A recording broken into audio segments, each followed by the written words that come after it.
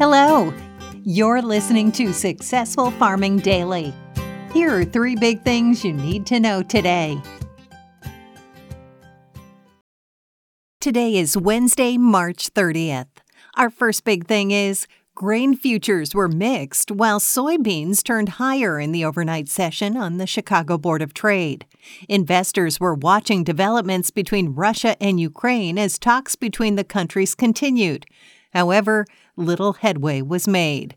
Russian officials have downplayed any talks, saying there was little progress, while Ukraine's military has said Russia hasn't eased its attacks despite promises to do so, according to media reports.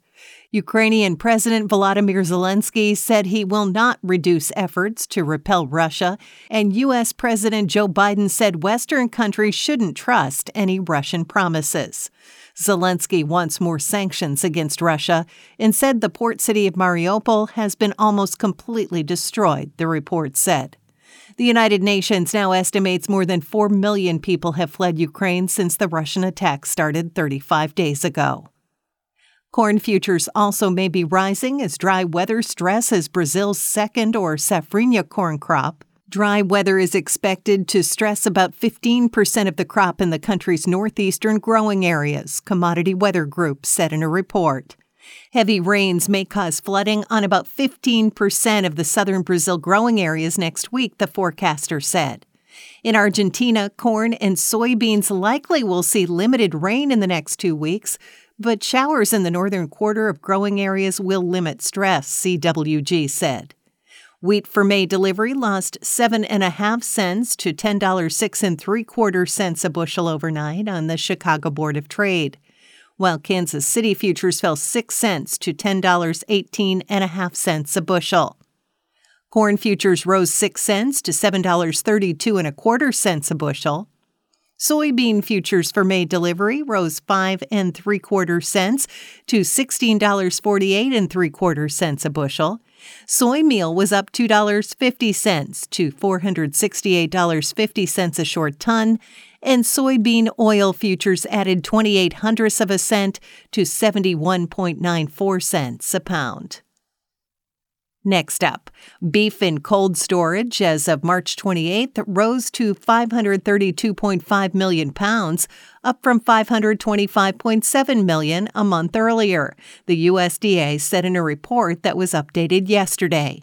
Pork stocks this month rose to 480.4 million pounds, up from 434.4 million pounds in February, the agency said. Broiler inventories in March are now at 744.7 million pounds, up from 734.7 million the previous month. Turkey in cold storage is at 295.6 million pounds, up from 243.8 million. U.S. red meat production in February fell month to month as pork and beef output both declined, according to the Ag Department. Total production dropped to 4.43 billion pounds last month, from 4.56 billion in January. Beef output in February was reported at 2.25 billion pounds, down from 2.27 billion a month earlier. Pork production also was lower, falling to 2.17 billion pounds from 2.28 billion, the agency said. Cattle slaughter slowed as well, with a total of 2.69 million head killed in February, down from 2.7 million in January. Hog slaughter was reported at 9.94 million head, down from 10.4 million a month earlier. In January and February, however, processors slaughtered 5.39 million head of cattle, up from 5.27 million head during the same time frame in 2021, the USDA said.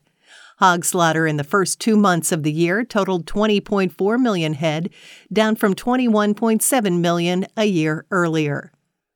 And finally, winter weather is expected in parts of northern Wisconsin through the northern half of Michigan today, according to the National Weather Service. Winter weather advisories are in effect this morning in northern Wisconsin, where freezing rain is expected to change to rain as temperatures slowly rise, the NWS said in a report. Ice accumulations of up to 1/10 of an inch are expected, making travel hazardous.